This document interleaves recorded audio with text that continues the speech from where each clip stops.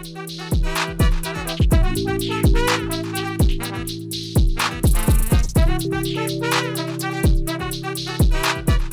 guys, Montel here, and welcome to this edition of Free Thinking with Montel. My guest today is an individual who represents overcoming adversity and has dedicated his life to helping others to help themselves. As a former Air Force combat crew member, his job entailed mid-air refueling of the once highly secretive SR-71 Blackbird and the F-117 stealth fighter. While on active duty, he was selected as California Volunteer of the Year. He's received personal commendations from 4 U.S. presidents, was honored as one of the 10 outstanding young Americans, and later was the only American to be honored as the outstanding young person of the world. He's a recipient of the National Jefferson Award, which is considered the Pulitzer Prize of Public Service, joining other recipients such as Sandra Day O'Connor and Colin Powell. He's the author of 9 inspirational books that have been on the bestsellers list for well over 13 years combined. He's the first author to have 4 #1 international bestsellers and to have 4 books simultaneously on the New York Times bestseller list. For nearly 10 years, he has served as a California fire captain in 2 separate districts. During that time, he's been deployed to the state's most horrendous fires. He's here today to talk about his new book, Return to the River, and his belief that our only limitation is ourselves. Dave Pelzer, thank you so much for joining me here today on Free Thinking, sir. Thank you, Montel. It's a pleasure to see you again, and you look terrific, sir. Oh, so do you, sir. It's been quite a long time, but I'm glad that we've been a journey. Yeah, it's been a journey, and I want to, if I may, with respect, jump in and say something to you, sure, and to your audience. And I've really thought and prayed about this. But many years ago, before A Child Called It made the list, it just struggled and struggled and struggled. And some people, even within the publishing homes, said that this book might be too graphic, or they weren't sure about the subject matter. And to me, it was always about resilience. And it was your show that got the book on the list. And then you and I did, I think, 4 more other shows. And I've never forgotten that, your kindness of your staff and yourself. And I'm just grateful to see you again and see you in good spirits. Well, thank you, sir. And it was your book was extremely impactful, I think, for the world. It was a story that needed to be heard. It's been such a long time since we have spoken, but I from time to time do think back on several of the shows that we did, and think back on them, but and being proud of the fact that I was able to share that story with so many people. And I'm so glad that you shared it with the world the way you did. Well, as you know, in life, particularly at our age, there's so much luck, and you got to count your blessings. And the same thing, you just keep moving forward. Absolutely. You just keep moving forward. That's really, the spirit of true resilience, I believe. And that's something that you could share with somebody. And for so many people who don't know your story, let's go back for a second. And can you share some of what you went through in your childhood? And then maybe talk about how you've gotten to where you are today. Well, I think that the answer to that question, again, luck and what I call tumblers, when things just come together at the right time, the right place. And to even answer that further, I'm happy to say that I just celebrated my 50th anniversary of my rescue. And I was able to do it with my son and his son by taking him to, the San Francisco Golden Gate Park, because I really, looking at life now, being a former fire captain or serving in Katrina or flying for the Air Force, I should have died a long time ago. It was a situation which my mother, who was bullied and abused me, and it became one of the worst cases of child abuse in then California's history. And to the point that I was invisible, I was not a member of the family. I was stabbed and not allowed to go to the hospital for medical treatment, or starved for 10 to 14 days. And I would try to eat out of garbage cans, or just being assaulted in so many ways. And it basically started from age 4 until I was finally rescued by my teachers at age 12. And then let's slow down for a second, because some of that entailed, I'll never forget graphically how you were chained to the toilet, right? Chained in the bathroom. Well, I wasn't chained. I was just restrained, is what my mother called it. And the worst part for me was she had this, she would always study things and try new things out. And the most deadly thing was the a mixture of ammonia and Clorox that would she have me in the bathroom, or twice in 24 hours she had me swallow ammonia, which it burns your trachea and esophagus, and it affects my speech, or even at my age how I can breathe when I try to sleep, for goodness sakes. But to me it was always a counteract. When she burned my arm on a gas stove at age 8, I had to learn that I'm not going to change the situation unless I do it internally. So that's when I developed plans to feed myself by stealing food, or learning how to tighten up muscles of my body. So I had to learn kinesiology, but it was always, that beautiful mind thought process that you just have to outthink your way through things. Because I'm kind of surprised that some people are surprised. Because when they say, how did you do it? I'm thinking, well, Montel will give the same answer. You just do what you have to do for the now, whether it's COVID or fighting cancer or going through a divorce or some unexpected situation. And that's why I think that resilience that I developed as a child has been with me for the rest of my life. As you look back, though, sometimes now in your adult self, you can look back at your childhood self. You have to think to yourself, I do not understand how I got through that. I mean, let's back up for a second. You were one child of how many children in your family? Eventually, 1 out of 5. And I was number 2. And you were the only one that's selected to be targeted by your mother, right? Yeah, and that's kind of normal with perpetrators or pedophiles. They call it targeting, target child selection, or what they call feeding. Once you're like a T-Rex, once you're done with that, you feed off someone else. And it's a very long process because it takes so much time to make sure that the secret's not being exposed, controlling the lies, and controlling others around you, like my father, who was just blindsided by this, or my siblings thought, well, David must be so bad, we don't want to end up like him, so we're going to stay out of the way. And when you, I know your story didn't shock your siblings, but there was so much of your story that they didn't know themselves, even though they knew the door was closed, but they didn't know what was going on inside of that closed door, did they?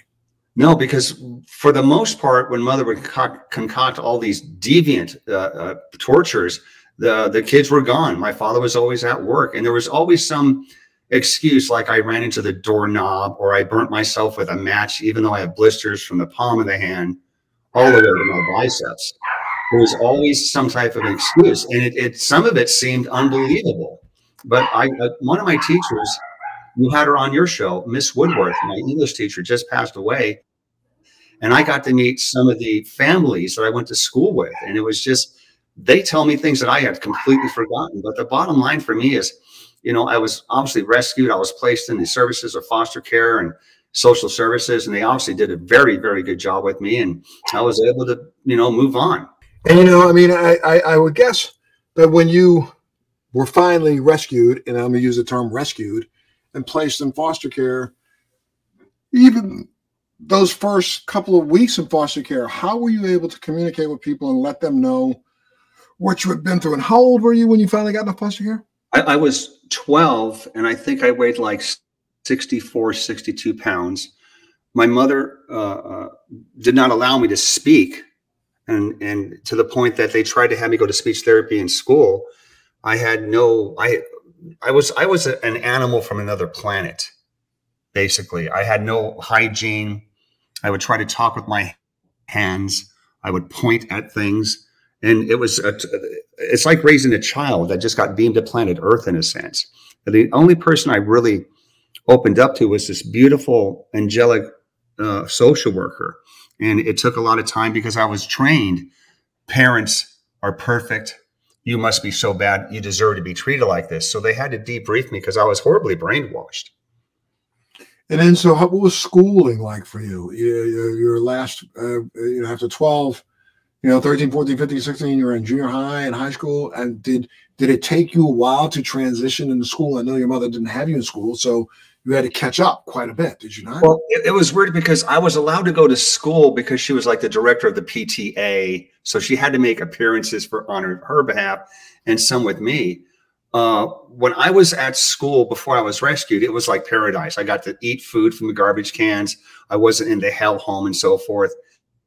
And when I was in foster care, everything changed. I wanted to play outside. I didn't want to do any homework.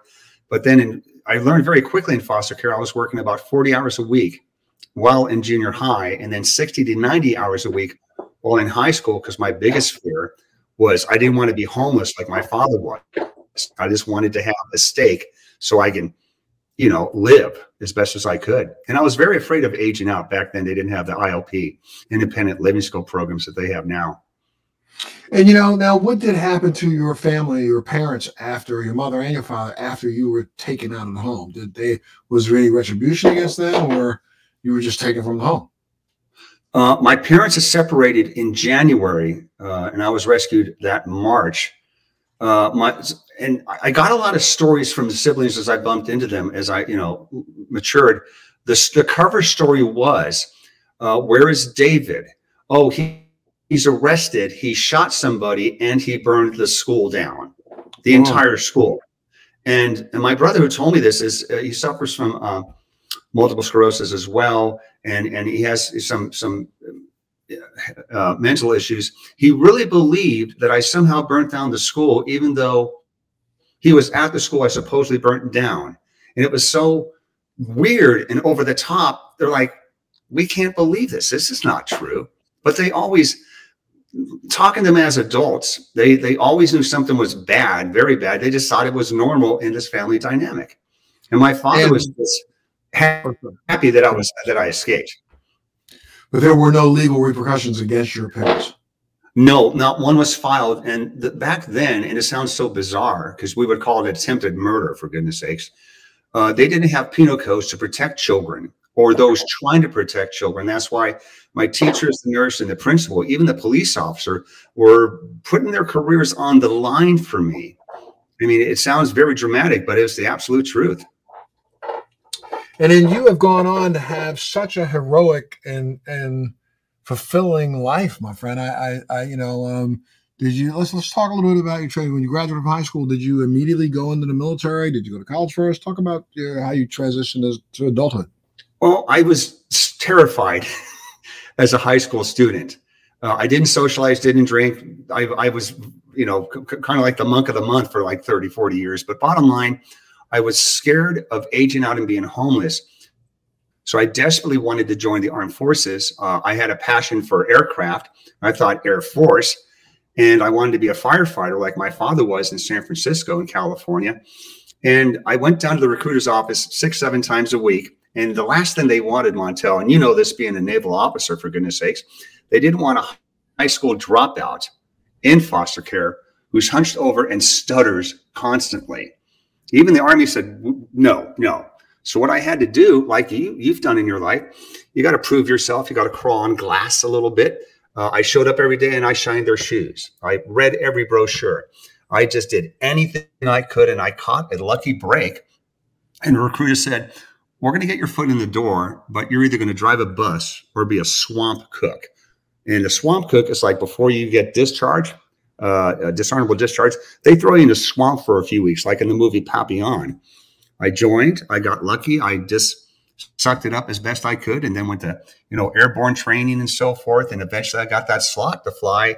And for me, the SR-71 back in the day was the most unique weapon aircraft that we had. And I've always had that luck of falling in the right place at right time. And that's when I kind of got involved after I had my son, back in child abuse by being a counselor in the local juvenile hall or doing in-service training and so forth. And one thing led to the other.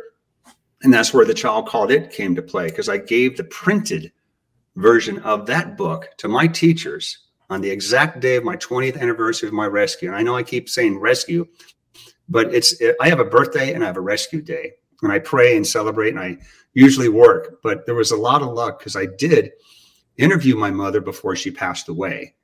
And I know how to interview people that don't want to be interviewed, in a sense, people that are very bad.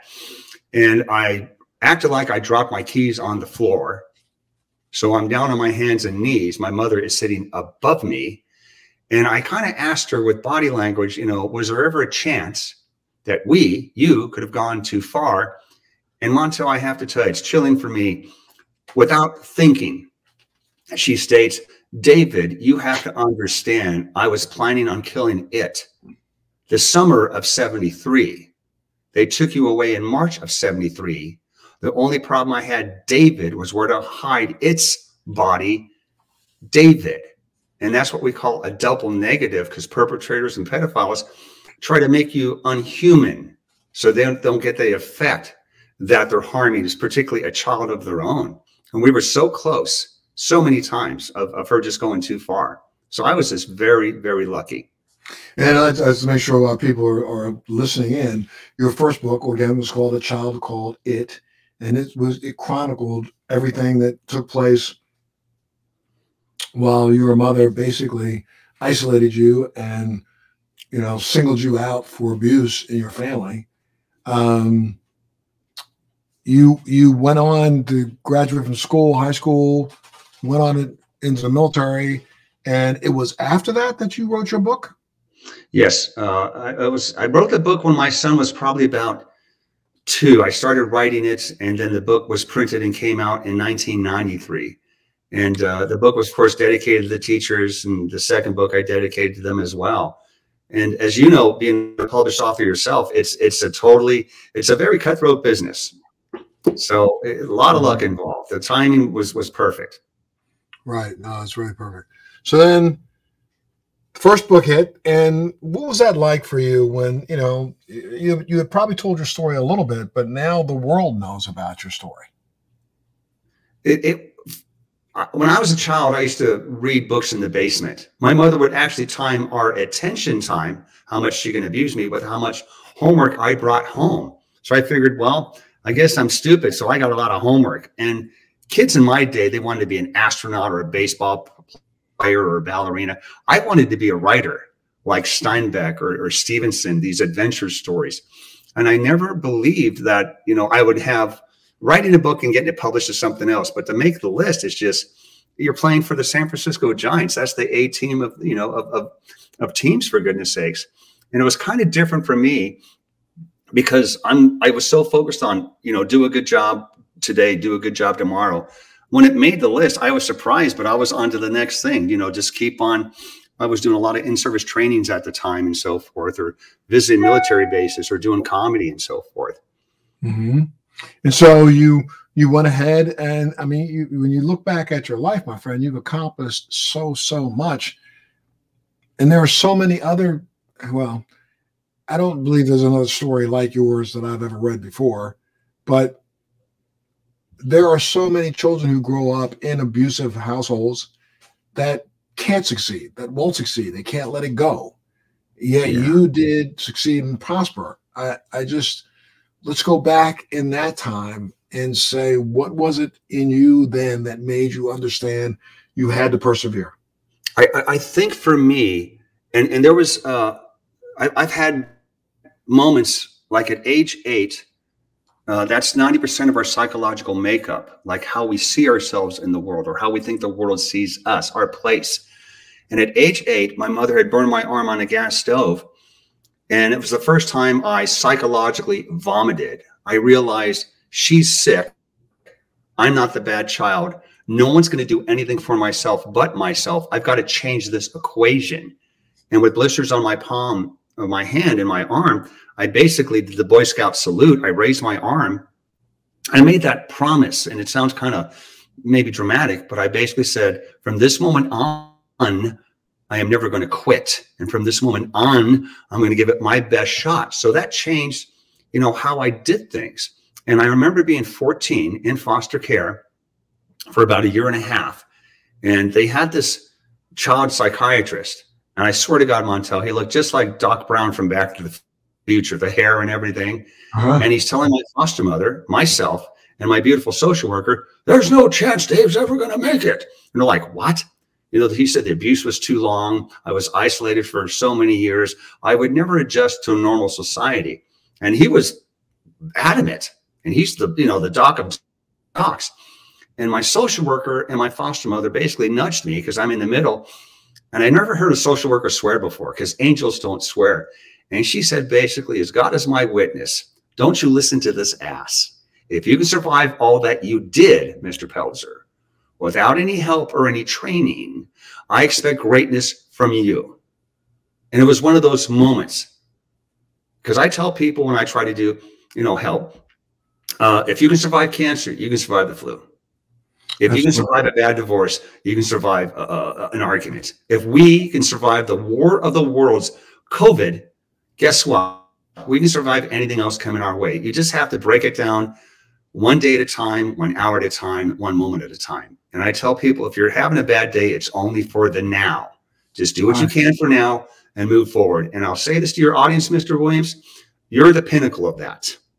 You're the pinnacle of that. Every day is not easy. And sometimes you just do what you have to do to keep it going. Absolutely. I mean, I think in some ways our stories are similar, because though mine was not a story of that kind of abuse, I ran into a situation at a very early age where I had someone basically tell me that because of the color of my skin, I could be nothing in life. And, I remember that was my aha moment when I realized years later, after they said that to me, what they meant. Because, I was too young to even understand what this person meant by, the statement that they had made to me. And then when I was old enough to realize that, I was kind of almost not trying to be defiant, but I literally, and I've said this over and over and over again in my life, you don't know me. You think you know me, but how dare you think you have a crystal ball that can determine what my life is going to be like? How dare you think you know what I am made of? And I consistently and constantly remind myself that I alone own the definition of who I am. I'm not going to let anybody else define me. You can't define me by my past. You can't define me by my race. You can't define me by accomplishments that I've made. But yeah, like I was saying, I mean, for me, it was that aha moment, like you had the aha moment. Yeah. And then, I also am a very firm believer on getting busy living. You know what I mean? There's so many ways that we can try to keep preparing ourselves to die, or, we can wallow in our muck, or we can get busy living, understand that our muck is nothing more than just another step up the ladder, another rung on the ladder. Step on it, step over it, keep going, right? I got a golf lesson one time from Mr. Eastwood, my first golf lesson from Mr. Eastwood. And I use some of his lines, get busy living or get busy dying, boy. Mm-hmm. And another thing I want to express to your audience, because I want your audience to go away with thinking, okay, I'm going to have to break this down. I'm going to have to face it. I'm going to have to accept it and move forward. And you and I have a hero that we've never talked about, but I know you like this hero. And they teach this in psychology classes called the Clark Kent effect. Yeah. Clark Kent is a metropolis. He's out of his league. He comes from small town USA, Smallville, if I'm correct. He's kind of geeky. He's kind of slow. He just doesn't fit in. Everything he does seems to, he fails, he stumbles, he falls. But inside, where no one can see, he can open up his shirt and he's faster than a speeding bullet. Yeah. He's more powerful than a locomotive. And that's our Superman. And that's why I think particularly the kids, the young kids, that, folks under 25, they love the Iron Man, Superman, Batman, the Marvel comics, Black Panther, and so forth, because what you see is not what's really me. And that's the one thing I've always been persistent. Even I became a volunteer fire captain at age 52. I don't know if that was arrogant or ignorance. And it took me a long time to understand that dynamic. And I eventually, another quick story is I carried my father's badge with me on every call when I went on your show, when my son was born, and I used my father's badge for my helmet. But my point being, in life, sometimes you just got to scrape it through. You crawl on glass. You keep on digging. They said that movie with Brad Pitt, World War Z, life is movement. Winston Churchill, when you're going through hell, you just keep going. And that's what you have to do. It makes me upset is when I see 40, 50-year-old victims of child abuse that are never happy. And I try to tell them, you survived for a reason. I've never seen anybody, Mr. Williams, who says, I'm a victim of cancer. They say, no, I fight the cancer. And today's a blessed day because I wasn't expected to live. Every day is that blessing, and you make the most of it, for goodness sakes. Absolutely. And childhood abuse is really, in a sense, no different, though it is different in the fact of what you go through and the scars that it leaves, the invisible scars that it leaves, and the visible scars that it leaves. But at the same time, you know, I believe very strongly that that one portion of your life is not what defines the rest of your life. I mean, No. I look back at mine. I've had three 17-year careers in a sense. I mean, I was in the military for almost 18 and a half years active duty. 22 years overtime is what I spent there. 17 years doing a talk show. Now I'm 17 years doing what I'm doing right now, which has been working on ways to give back and working on ways to continue to be relevant in our society. So yeah, I mean, when we look at life and we try to think about those areas of life in our past, though they are stepping stones and ways for us to actually work out how we're going to look at our future, but they don't define us completely. I mean, yes, I was in the military like yourself. You were in the military, did some really unbelievable top secret things. But how much of the top secret work really affected your work as a firefighter? Well, it gave you the internal Yeah. wisdom and strength to make sure that you kept yourself safe on the battlefield of fire. But that battlefield of fire was entirely different than that battlefield up in the sky when you're trying to, refuel a supersonic aircraft that's probably one of is still one of the most advanced aircrafts ever made by man. The two aren't the same. However, the tools you use to cope with them were what actually were etched in your heart and your soul and your mind, and that's why you can continue to become as successful as you are. Yeah, Tell me a and little about it's that internal persistence. Again, I remember when I was in jump school, the Army jump school. I think we started out with 700 people, and the first day DOR, 500 people dropped on request because they weren't used to being yelled at, or this is going to be an 18-hour day. They weren't used to anything. And that's why I think with the younger folks that we see today, when COVID hit, they thought, okay, flip the switch. Let's get a new router. This thing's going to be done in a week or so. And I've always had that persistence every day to do something forward. And whether it's making people laugh or paying it forward 3 times a day or doing something for folks that aren't doing too well. It's that internal flame that for me that never goes out. Because sometimes, Montel, the truth is I'm only human. I make stupid mistakes. I'm not on my best behaviors. I always should be. And I always go back to that core. If I can survive this, I can survive that. This thing I'm working at right now ain't as bad as it was when I was a kid. And that just kind of gives me that springboard effect. And I think a lot of people, one, they haven't been challenged. So they don't have that base to draw from, that well to draw from, or 2, they're so overwhelmed, they're just used to quitting and something or someone will instantaneously save them. And life does not work that way.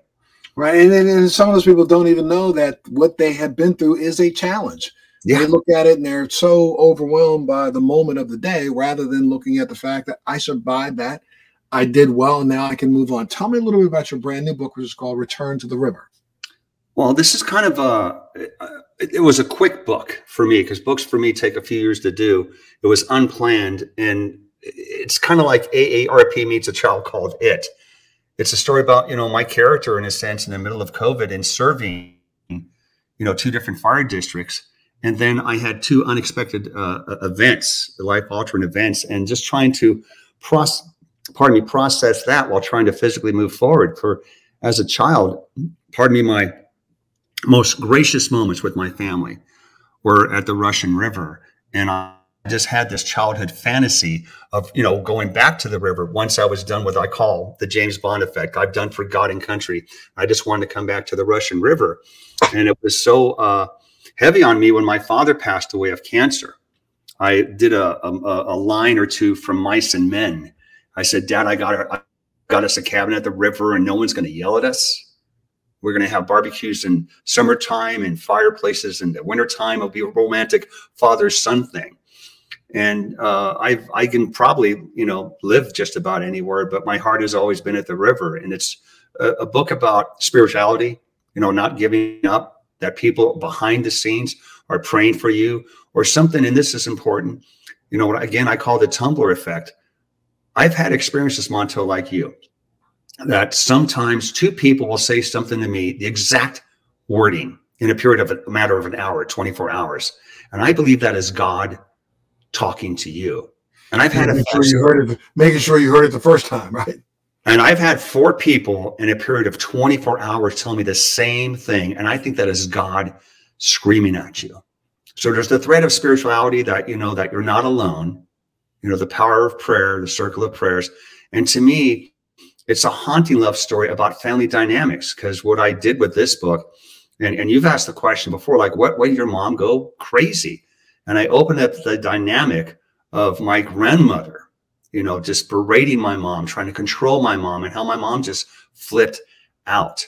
Or a very haunting moment for me, and I've never told this story, I didn't think, before. When my parents separated, it was in the Tenderloin of San Francisco. It's just the scummiest part of the city. My mother gave my father his life belongings in a box in the rain. I was kept in the car, and I always fantasized about escaping. And I never had the guts to do it, Montel. I didn't have anywhere to go. I thought I was a prisoner. I thought I deserved the treatment. And I was so scared, my hand was shaking on the doorknob or the door handle. And I remember it cracked open, and I was going to run away and hide in an alley. And by coincidence, my father shut the door. He thought I opened it by accident. He ruined my escape.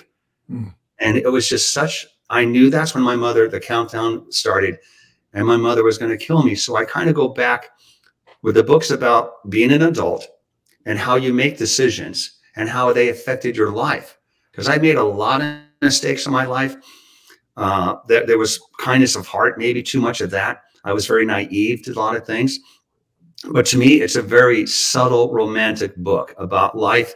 And at the end of the day, finding the home in your heart. And in that book, you cover, your spiritual journey, because I think religion is a very important part of your life, is it not?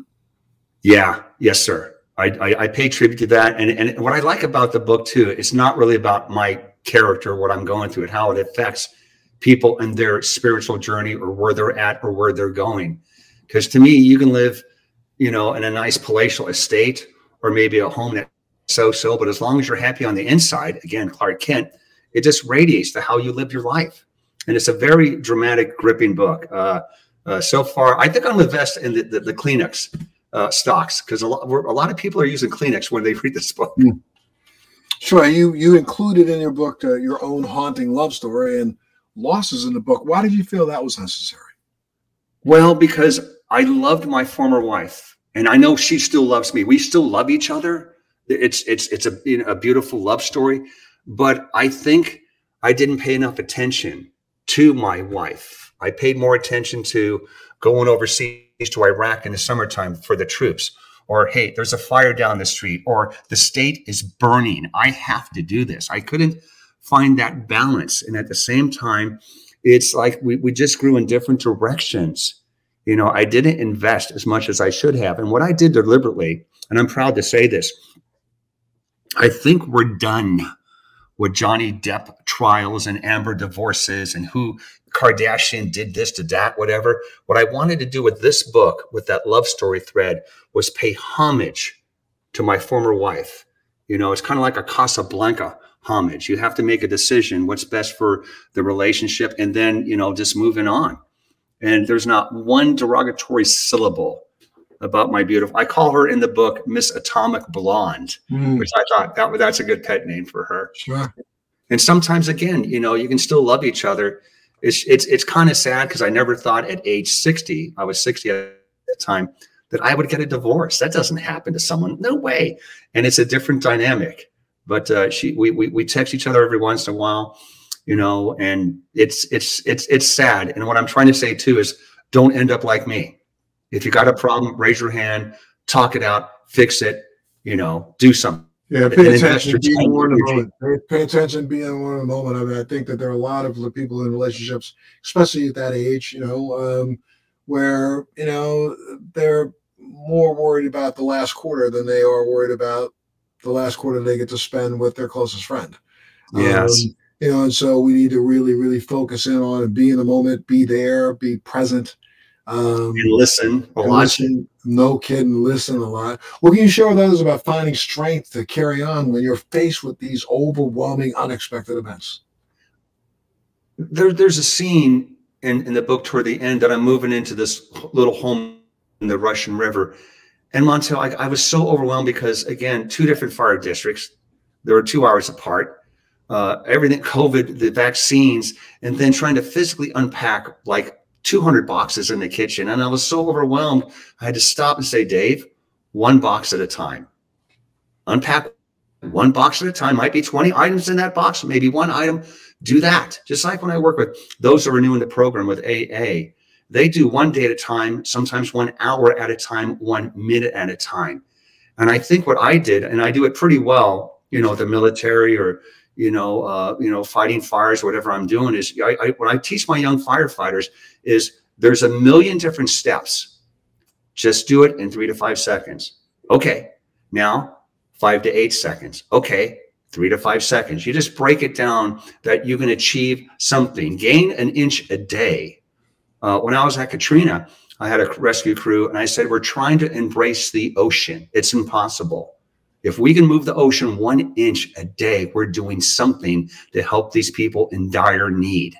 Firefighting, Montel, and I know you know this, is one of the best jobs in the world, but it's really one of the most grisliest jobs because you see great people on their absolute worst day. So you just have to do what you can.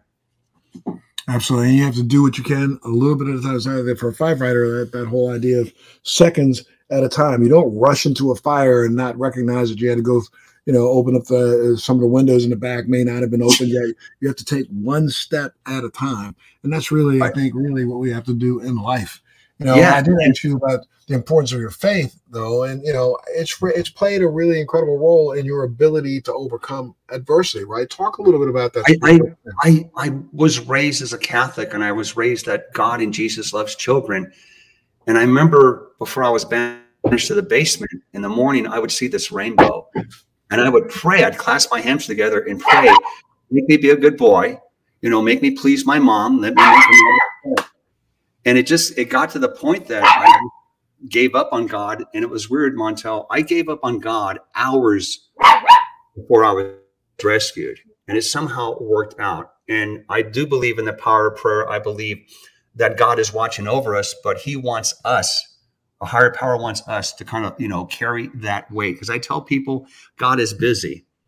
God is so busy. So if he gives you some advice or maybe there's something going on there, you better listen, analyze it, accept it, and move forward. And that's part of it. Yeah, I mean, I think you're absolutely right. It's very funny that you said it that way. But, I think people who I crack up a little bit when I hear this idea that I have my own personal relationship with God. Okay. I believe that you believe that, but at the same time, that personal relationship that you have is not what you think it is because there are 7 billion people on this planet. Those who aren't even believers still have a relationship with that person, correct? I mean, that's what you have to believe. And so, you're not the only one praying tonight. You're not the only one asking for a gift tonight or asking for salvation tonight. You along with another probably 100 million people are asking the same question.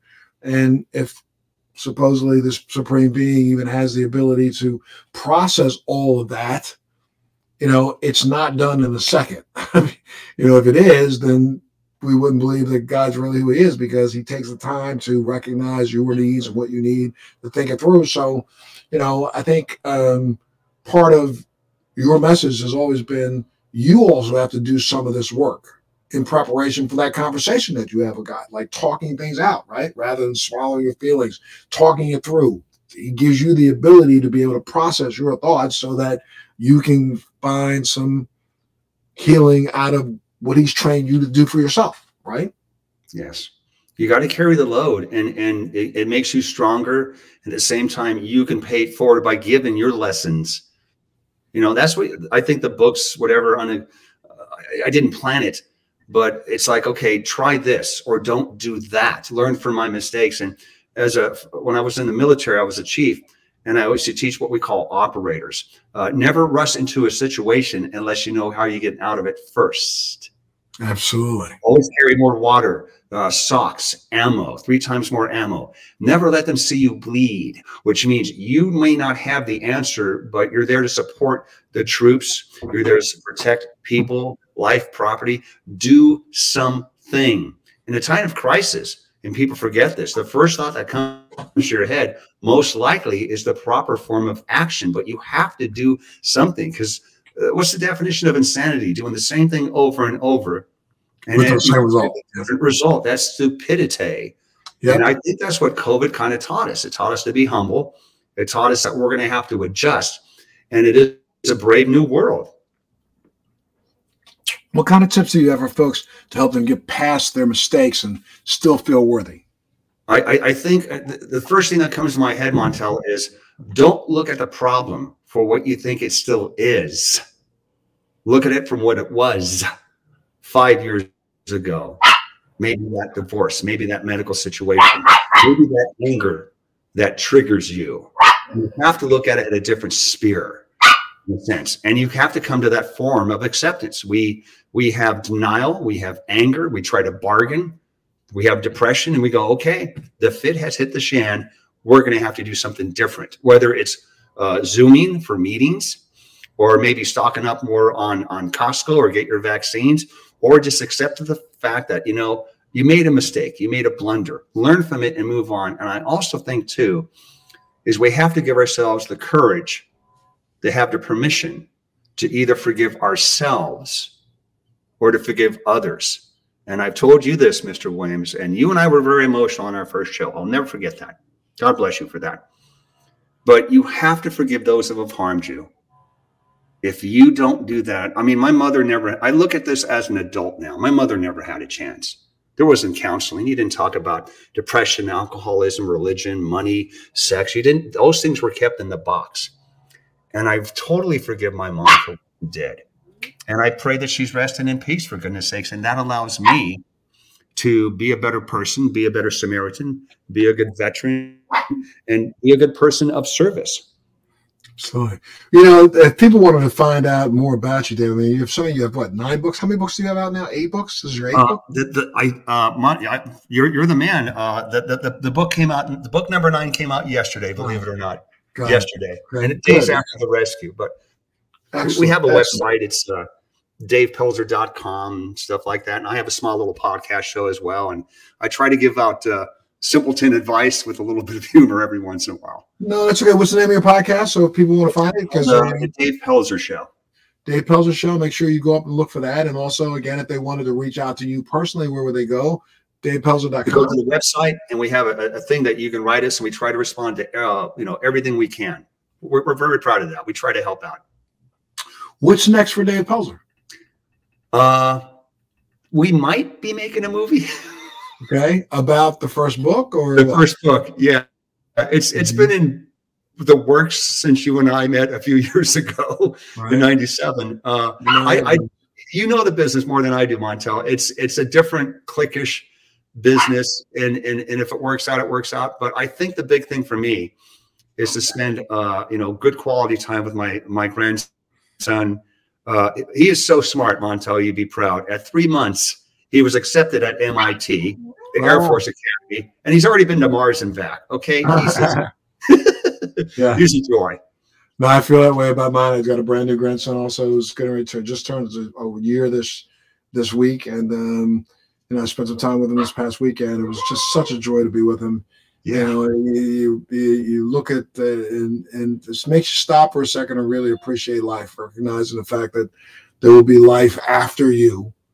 Yes. You have nothing to do with it other than saying hello and goodbye, but there's life after you. And that's you asked me a question, Montel, and I was very emotional. And I've been interviewed 1,000 times before I had the chance to be on your show. And you said, David Pelzer, why do you do what you do? And I'll never forget the answer. I said, I want to leave a footprint for my son. I want to make this world a little bit cleaner. I want to pay homage to those who saved my life, who give me the breath that I can breathe today. And I have a section of my little townhome, and it's a library for my grandson. It has Air Force uniforms or pieces of Scud missiles or firefighter paraphernalia. And of course, my son's stuffed animal collection that my son does not want my grandson to play with, which I do not understand. Yeah, crazy. So what's next for you again? What do you do at the I think moment? the grandson thing. You also speak. You're not speaking around the country, are you now? I do some speaks. Matter of fact, you'd be proud of this. I think in May we had to postpone it, but I'm going to be addressing the Army Airborne Rangers. Congratulations! Unbelievable, because I've done comedy. I've addressed any organization in the world, and for me to be invited to speak to the Rangers, I'm going to do a little bit of Robin Williams for them because I don't want them to get mad. Not at me, okay? I can't run that fast anymore. Sure. That's so good, my friend. Well, look, we wish you well. And again, people want to get a hold of you, go to davepelzer.com. And then also the new book is called Return to the River. Return to the River. And that's published as of yesterday. And so people can get that on Amazon, or they can get it in local bookstores. All over the world. All over the world. Congratulations, my friend. You seem to be doing so well. I wish you well. And I got to thank you so much for being part of Free Thinking with Montel today. My honor, and I want to thank you for all the work that you do, Mr. Williams. Well, thank you, sir. And it's very funny. I'm sure that in another 10 years, I'll interview you again because there's so much more left in Dave Pelzer's life to get done. Well, in the words of Mr. Schwarzenegger, I'll be back. I'll be back. Okay, my friend. You take care of yourself. You stay well. Thank you, sir. Make sure you tune in to the next edition of Free Thinking with Montel. Thanks for joining me on Free Thinking with Montel. Please make sure you're subscribed and hit the bell to be notified when new episodes post each week. We'd love to hear feedback, so please send us your comments.